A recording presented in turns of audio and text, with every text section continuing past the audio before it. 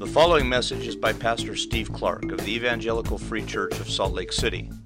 More information is available at our website, www.slcevfree.org.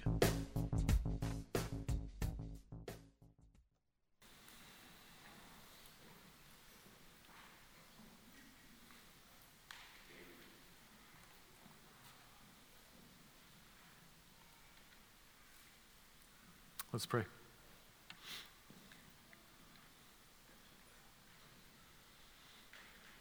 Father, we say thank you for what we just sang.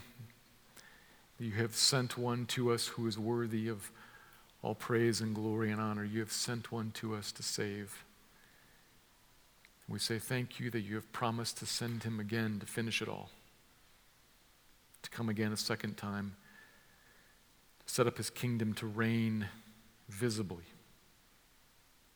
He's on the throne now. We don't see him yet, but he will come visibly and he will reign and he will make it all right.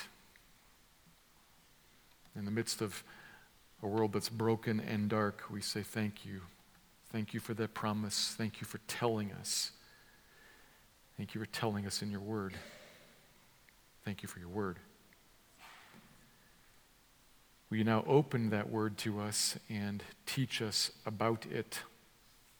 And in so doing, teach us about you and your kindness and your mercy and your wisdom to give us a clear message, a clear guide, a sure guide for life. So teach us now this morning, Lord. Will you inform our minds? Will you shape us? And will you shape us towards hope and shape us towards more effective witness? Shape us towards more Christ-like living? Use this time here, use your word to build your church and honor your name in it. That's our request of you this morning, Lord. Thank you. In Christ's name we pray. Amen.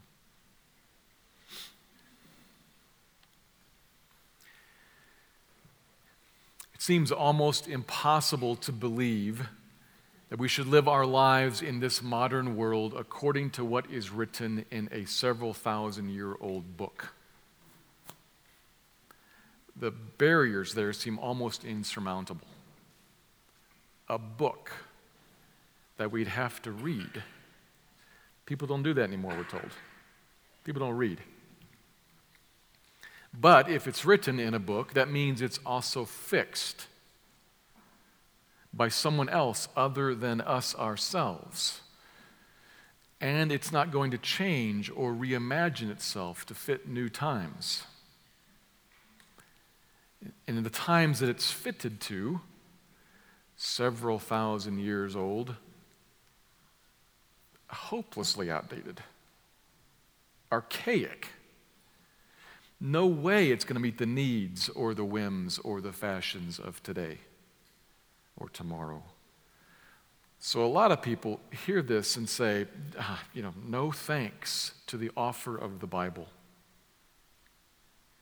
Here's a book, and in it is food and water for your soul. Here is light for your path. Here is God's wisdom. Here's the way to meet him and know him and walk with him and experience his forgiveness and his love and his guidance. No thanks. Instead, most people decide to go their own way and live according to a whole host of other guides and urges and impulses that all derive from this world, from right here.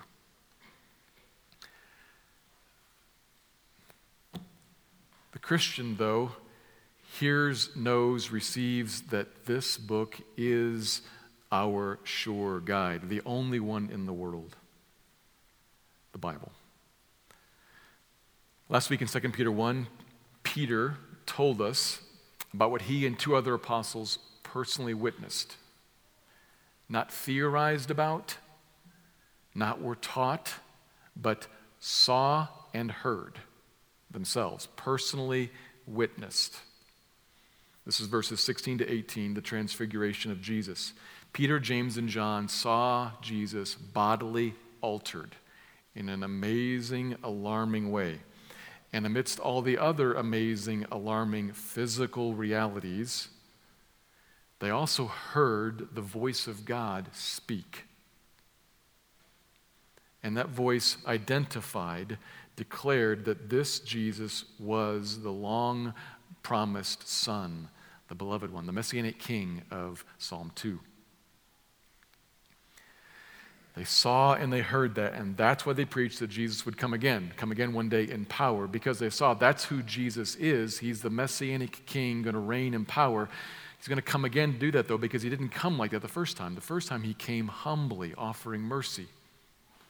So the whole setup means that there's got to be another time when he comes and does that. The Transfiguration then calls for a second coming.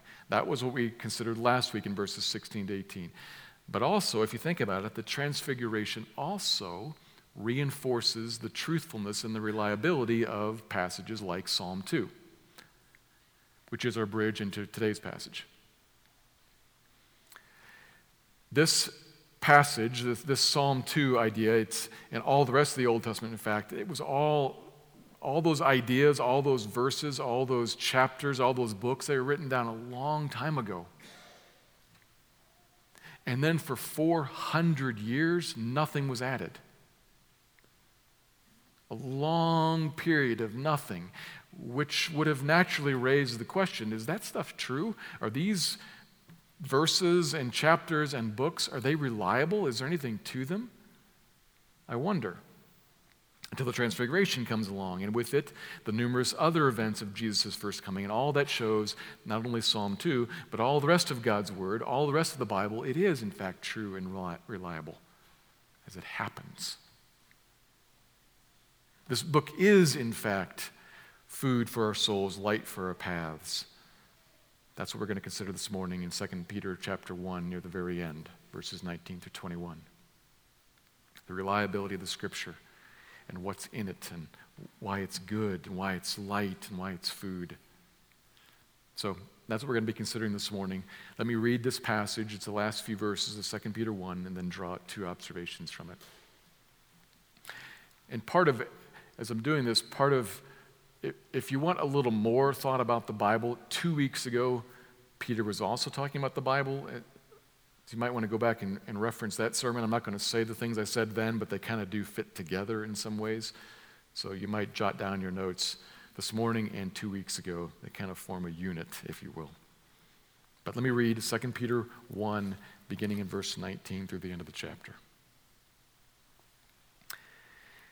And we have something more sure, the prophetic word, to which you will do well to pay attention as to a lamp shining in a dark place until the day dawns and the morning star rises in your hearts. Knowing this, first of all, that no prophecy of Scripture comes from someone's own interpretation. For no prophecy was ever produced by the will of man, but men spoke from God as they were carried along by the Holy Spirit. 2 Peter 1. So two observations. Here's the first. The Transfiguration further shows God's Word to be the sure guide for life. The Transfiguration further shows God's Word to be the sure guide for life.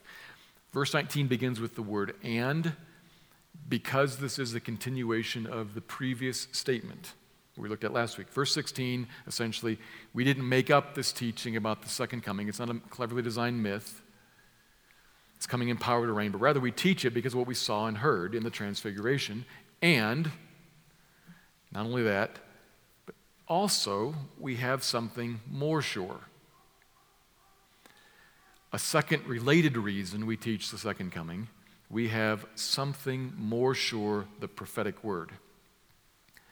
A statement which has caused a fair bit of confusion in the church. Because, so we got to work on this a little bit because it's a little confusing. And it's confusing because, as we'll see, he's talking about both the Old Testament and some specific places, but then as the verses work on, we realize it's those, it's this, it's actually the whole of the Bible that he's talking about.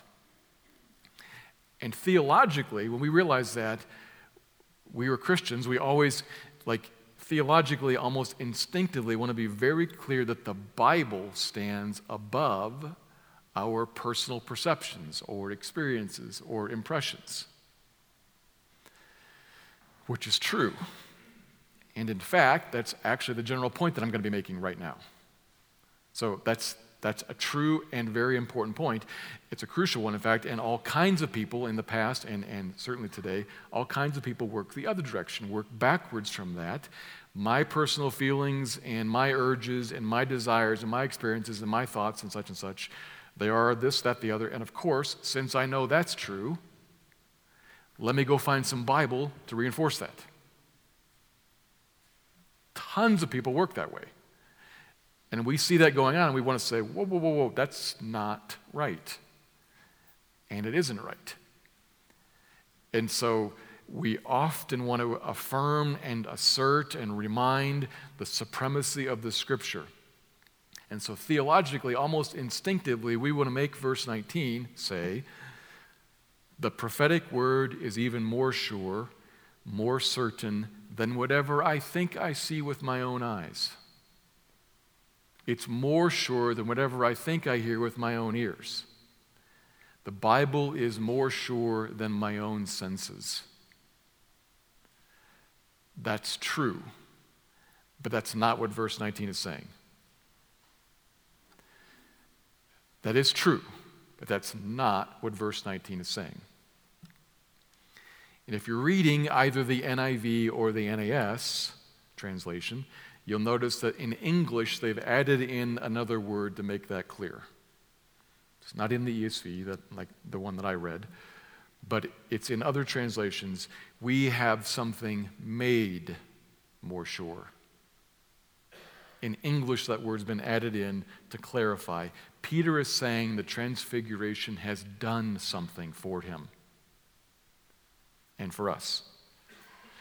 Before, we had the Old Testament, and now we have the Old Testament more sure, firmed up, made more certain. We've seen some of the prophecies fulfilled. That strengthens the certainty with which we look at the rest of the prophecies. If I promise you 10 things, you may think I'm a trustworthy guy, you may know my character, you may be inclined to believe me, but as I start ticking off the list, and I do that one, I do that one, I do that one, I do that one, I do that one, and I do them in the order that I said I would do them, your certainty soars.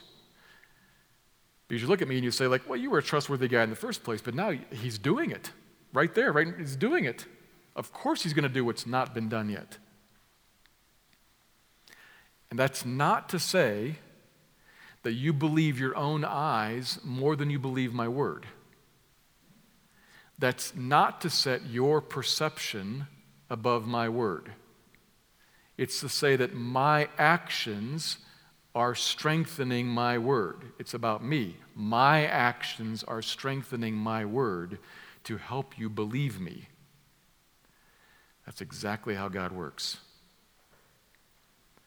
That's how God always works. That's how God's always working with his written out promises. He says in his word something, and then his actions come along and back it up to help us trust him, to help us walk with him by faith. Faith is about the future. Faith is looking forward at something and believing, trusting something that hasn't happened yet. But the reason that I believe something hasn't happened yet is I can look back at the track record and see all that has happened. God said and God does to help me believe that what God said but hasn't yet done is going to happen. That's how God works. And Peter is simply pointing that out right here in verse 19. Why trust him? Why believe this book is his word? And why believe that when this book talks about a second coming, it's actually going to happen? I've seen him keep his word again and again. He's shown himself trustworthy. His word is true. Or to put it another way, after the transfiguration, Peter was more confident in the scriptures and more eager to preach what they promised. Because he'd seen God's action reinforce God's word. All of God's word, in fact. Certainly, for sure, he has in mind initially a couple of specific prophecies. We talked about two of them last week. Psalm 2, Isaiah 42, 2 Samuel 7, the Messianic covenant. He's got in mind some specific things, but as the next couple verses make clear, he expands it to be all prophecy, all things that God gives his people to write down. So all of the Bible is in view here. The whole Old Testament and the whole New Testament, which is the fulfillment of the Old Testament, it's all written down, made more certain, and reinforced by the coming of Christ. It's all pointing towards or looking back and saying, here it is. It's all about God's plan of redemption, Messiah and cross and new covenant and resurrection, the outpouring of the Holy Spirit on believers. That all happened already. This Christian faith, this New Testament faith, it's actually just the natural conclusion of the Old Testament faith. They are partners. They are bookends, old and new, to fit together. And it's all very nearly completed. Only the last chapter has yet to happen, the second coming of Christ. But he's done so much and given us the Spirit as a certain down payment to guarantee I'm going to finish it off. I will do the rest. This is God's word. So much has already happened that reinforces it and makes it all the more sure. And so you do well to pay attention to it, says Peter. In a very gentle, very gracious exhortation, which of course means you would benefit from, and so of course you should read this, trust it, and obey it. It's a very gentle exhortation. Read, trust, and obey God's word. Pay attention to it as a lamp shining in a dark place, he says. On a dark night out in the wilderness, or home when the power goes out, if you happen to have a flashlight, you turn it on. And when the light comes on, everybody notices it. Everybody then starts looking at what the light is illuminating. Nobody has to command that. Hey, turn on your flashlight. Hey, shine the flashlight on the trail. I mean, if you're a kid, but if you've got any kind of experience, you know, I know what to do with this thing. I know where I need to shine it. I know what I need to use it for. It happens almost automatically because I have a light and it's dark. If we really realized what you have here in this book, what God has kindly provided, in the words of Psalm 119, a lamp to your feet and a light to your path, if we really realized what this is and really realized all the darkness all around you, lamp and darkness. We live in a fallen world. I'm saying something here that we should really realize, but often don't really realize. Everything around us is fallen.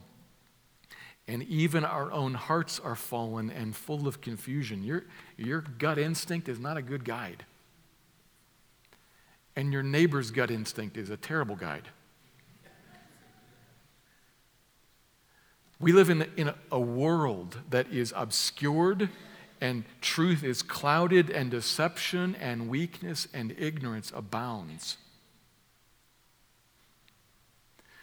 All mixed in there with some good stuff and some incredible intelligence and some really helpful things. It's just all tossed together and swirled up by a blender, and you can't really tell what's good and what's not, what's twisted and what's straight. We live in a world of darkness. Pitfalls on every side, and we have to walk through it.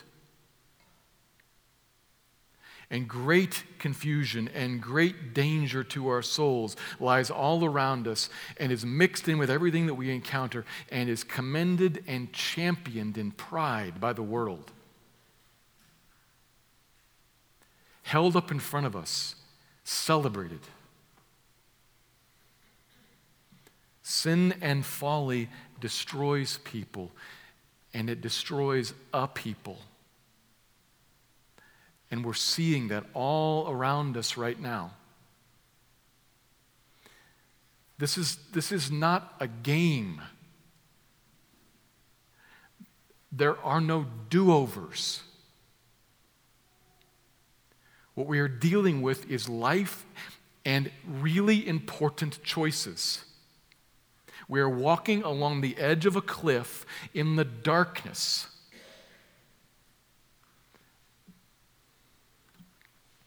And God has kindly provided a lamp,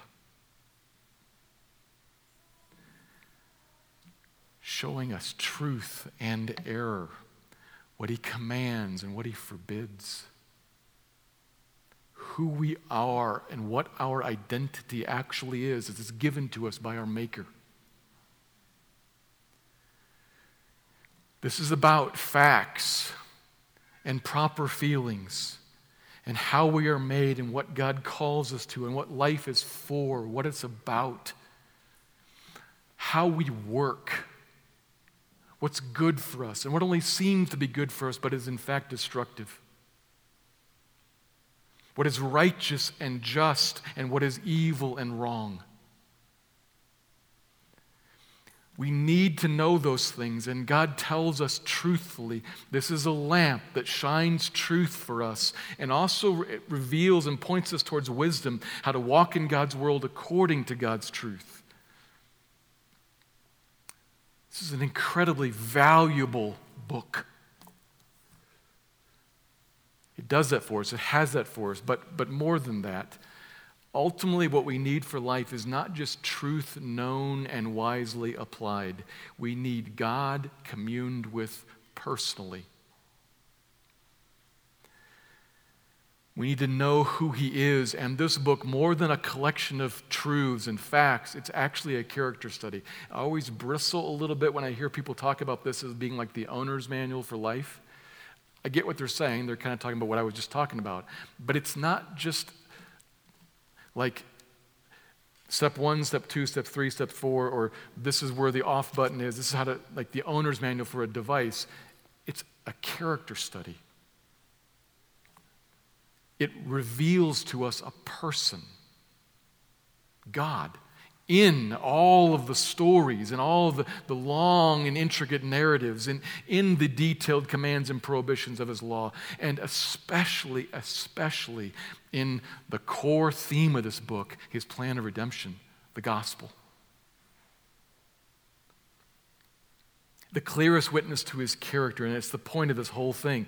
We meet Him here as the Spirit of God fills us with this word and transforms us by renewing our minds and showing us the goodness of God in all of His glory, come to save a people. Not just to command and order and make it all work out right according to truth, but to step into a people who are thoroughly messed up and say, I got it. Fix and carry home, to save. It's God's grace and God's meekness and God's humility and His omnipotent love for us that shines through all this. His incredible, His burning justice and righteousness and His deep wisdom that figured out how to match those two things together. How do you match together justice and mercy? The cross, that's how. What a plan. What a wise and gracious God. This is not just truth, it's a person. We meet Him here. And as we meet Him here and we read this and we hear it preached and we discuss it together with other people, 2 weeks ago sermon, as we come to this word and this word comes to us, that's how the glory of Jesus, the glory of God in the face of the Son shines into us and transforms us and renews us while we walk in the darkness still. He comes to us by the Spirit through this book, this lamp. Christ is going to return one day. The passage alludes to it. One day the morning sun will rise. And we will see him as he is, face to face, no longer through a glass dimly. We'll see him face to face, and we won't need the book because there he is.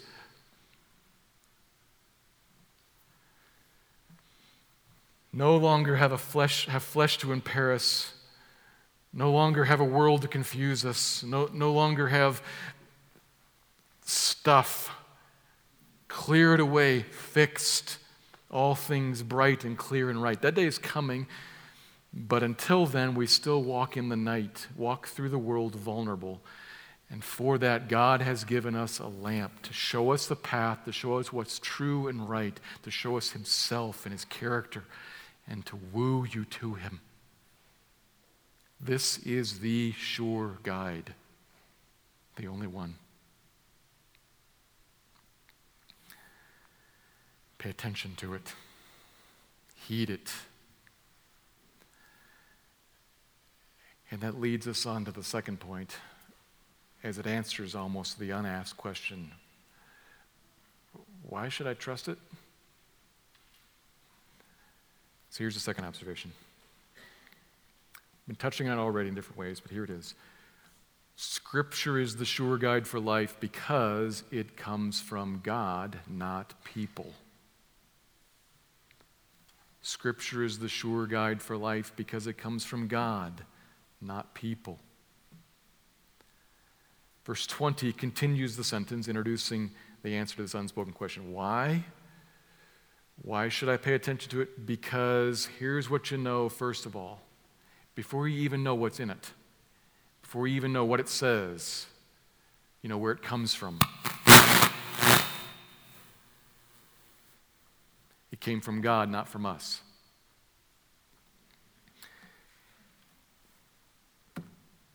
We really need this.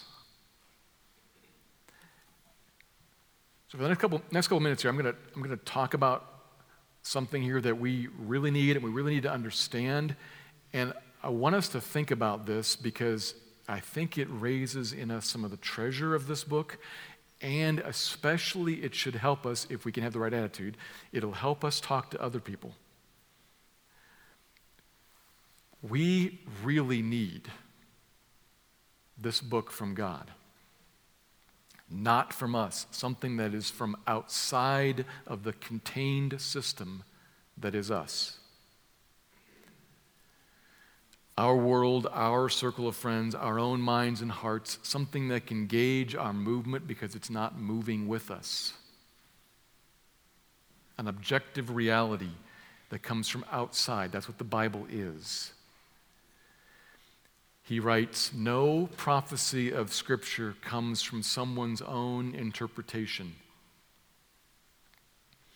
And what he's touching on there is the process of inspiration. How do we get this? Where did it come from? While also lacing in there a very subtle indictment, which is what we need to consider.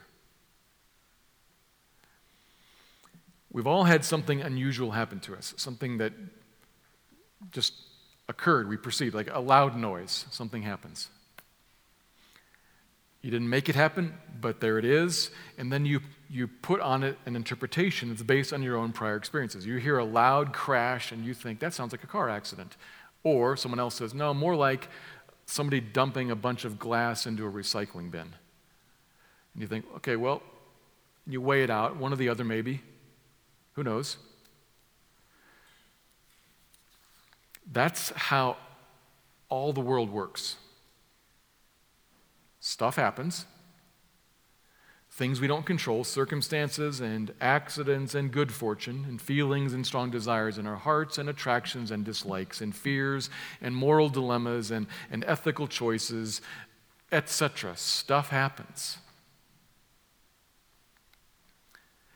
And then each person, or sometimes a cultural leader or influencer, decides what it means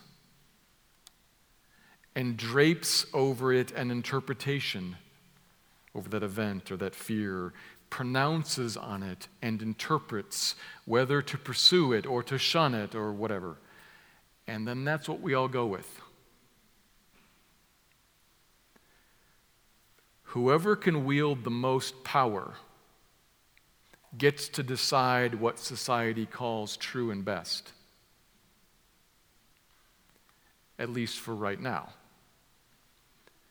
True and best will change in the future when somebody else gets more power and wrenches the ability to declare and pronounce. But for the meantime, this is how we will live. We should think that through very carefully and understand it ourselves and be able to talk about it graciously with other people. Be ready to give an answer to those who can't see why in the world we would want to live according to what's written in the several thousand-year-old book. There's good reason to, because without that book, might makes right. And chaos and oppression ensues. The world, from its own interpretation, is trying so hard to make a reality that has no external fixed point of reference. People interpreting themselves and their own desires according to their own selves' desires. It is a hopeless confusion. That's what's going on. And there's a subtle indictment in this verse, in that sentence, about that. And as we understand that, and as we express it, as we talk to the people about that, we must not express it as an indictment. That'll go nowhere. We must not express it with a see. We must not express it with an anger, an accusation, but instead with a sorrow and an attempt to draw people in and say, well, here's why I go with this, because the alternative is awful. Don't you feel it? Don't you feel the coercion of society, the coercion of culture? We believe and pronounce things today that 10 years ago were ridiculous. And almost saying that today sounds hateful. Don't you feel that? It's because the power of the age is pushing us in a certain direction. That's why I go with this. I think there's something actually helpful in a book that comes from outside of us, from somewhere else. We have a society right now that's trying to fix a world on sand. It doesn't work. It doesn't work. The only thing that we're left with in the end is might makes right. And that's a subtle indictment that we need to say graciously, winsomely, not in anger as an accusation. But Peter's point really is not so much to talk about the futility of other things, but to talk about the beauty of this thing. Where the scripture came from, not from us. It is not that God did something and the human prophets examined it and put their own interpretation on it. The word comes not from the will of man, but from God. End of verse 21, men spoke from God as they were carried along by the Holy Spirit. Not of their own doing. It certainly uses their own words. He used men for sure, but it's not of their own doing, not of their own will. He carried them along like a parent carries a kid in a bucket seat. The parent carries the kid when, where, and how the parent chooses, and the kid gets there by the parent's choice, by the parent's power. God carried along his writers so that every single word written was the word God wanted written, how and when he wanted it written, by the hand of a human, in the vocabulary of the human for sure, but from God. The technical language, if you want to write this down, sometimes you see it in statements of faith, verbal plenary inspiration. The Bible came from verbal plenary inspiration. Verbal, word, plenary, all the words, fullness, inspiration, inspired by God, breathed out, that is, by God into and through the human. He uses the vocabulary of his chosen prophet, uses the language of that writer too, but carries the writer along, controlling every word. Verbal, plenary inspiration. That's why we would do well to hear and to heed this word. It's not human wisdom collected and passed down. The 66 books of the Bible written across centuries, across different continents in 3 different languages, mostly Hebrew and Greek, a little bit of Aramaic, given through a host of different men, from powerful kings to lowly day laborers, all of it telling one single coherent story. And that's a key point, actually, that helps us realize that the Bible alone is God's word. There's no more word after it, no more books after it. Just these 66. Because the story told is over. We've all had the experience of watching a movie when every little bow is all tied up and the evil guys have been killed and the couple gets married and everything's all done, and it made so much money that they decided to make a sequel. And you kind of say, like, how are you going to do that? And they managed to, like, unwind the whole thing again. Like, you know, the evil guys weren't actually killed, and they're back, and the plan's twice as bad as before, but they changed the whole thing. And you look at that and you realize, I know why you did that, because you want to make some money, but this is terrible storytelling.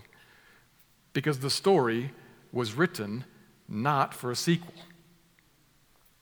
And it was done. That's the Bible. It's done. The whole thing's written. Now, the last chapter has yet to be fulfilled, the second coming, but it's written right there.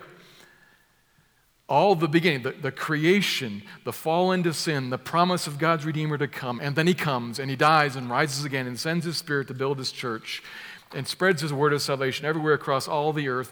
All that's left is the very last piece, the second coming, and happily ever after. The story is all right here. There isn't anything else you could logically add to it. It's done. It's finished. The Word of God, given by God through men, carried along by the Holy Spirit. Here it is. And we do well to read it and to heed it. A lamp in our darkness, showing us Christ, helping us walk with him.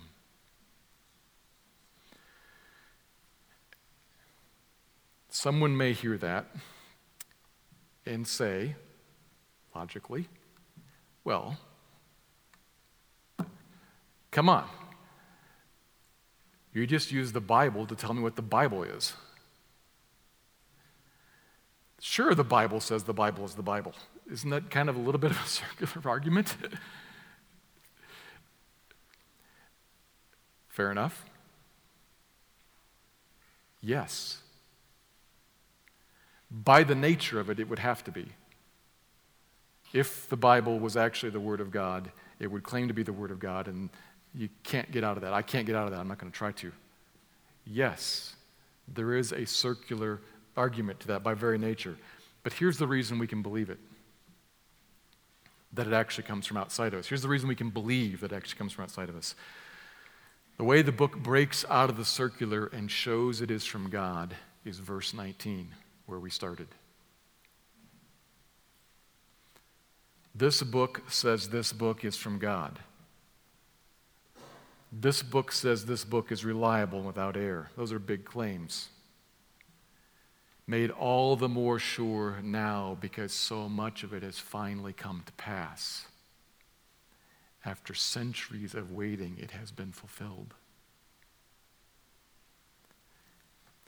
We can believe this book in large part because as we read it, God speaks to us and uses it as the sword of the Spirit that it is, to poke and to prod, even to pierce into our hearts from outside of us, to change us in ways that we don't predict and maybe don't even want. That's a sign that it's coming from outside of us, is that it pushes us in ways that we don't want. That happens. So read it and find out. That happens. But even more sure, even more certain above that, we have the actions of God in the world as he broke into it again and again and again, and finally in the person of God the Son, Jesus. People saw him and heard him and touched him, saw the transfiguration with their very eyes, heard the voice of God with their own ears, loud and clear.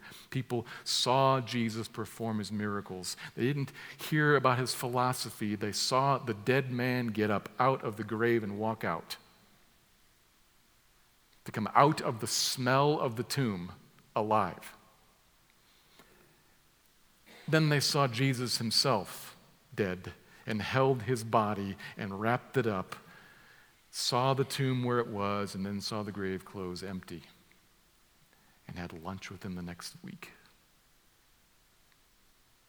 Facts. Fulfillment of this book, done by God before our eyes, and then reported to us. None of us were there. We couldn't be. It happened in time and place, and we don't live in that time and place. But you could put a pin on it. It happened in time and place. And people said so. People said, I saw it. People said, I heard it. And we're willing to die for that. Hundreds of people. Not die for a philosophy, die for a fact. That's different. Those are reliable witnesses testifying to us what God did in time and space to make this word all the more sure. You may have been inclined to believe it before, but when you consider that should make it even more certain in your mind, firmed up even more within your soul. This is trustworthy. All of its promises are true.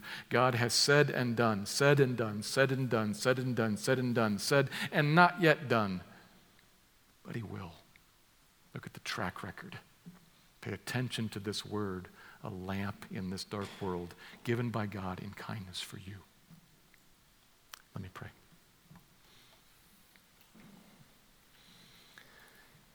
Lord, will you help us to hear your word and to pay attention to it, to embrace it and to live off of it, to eat it up as food.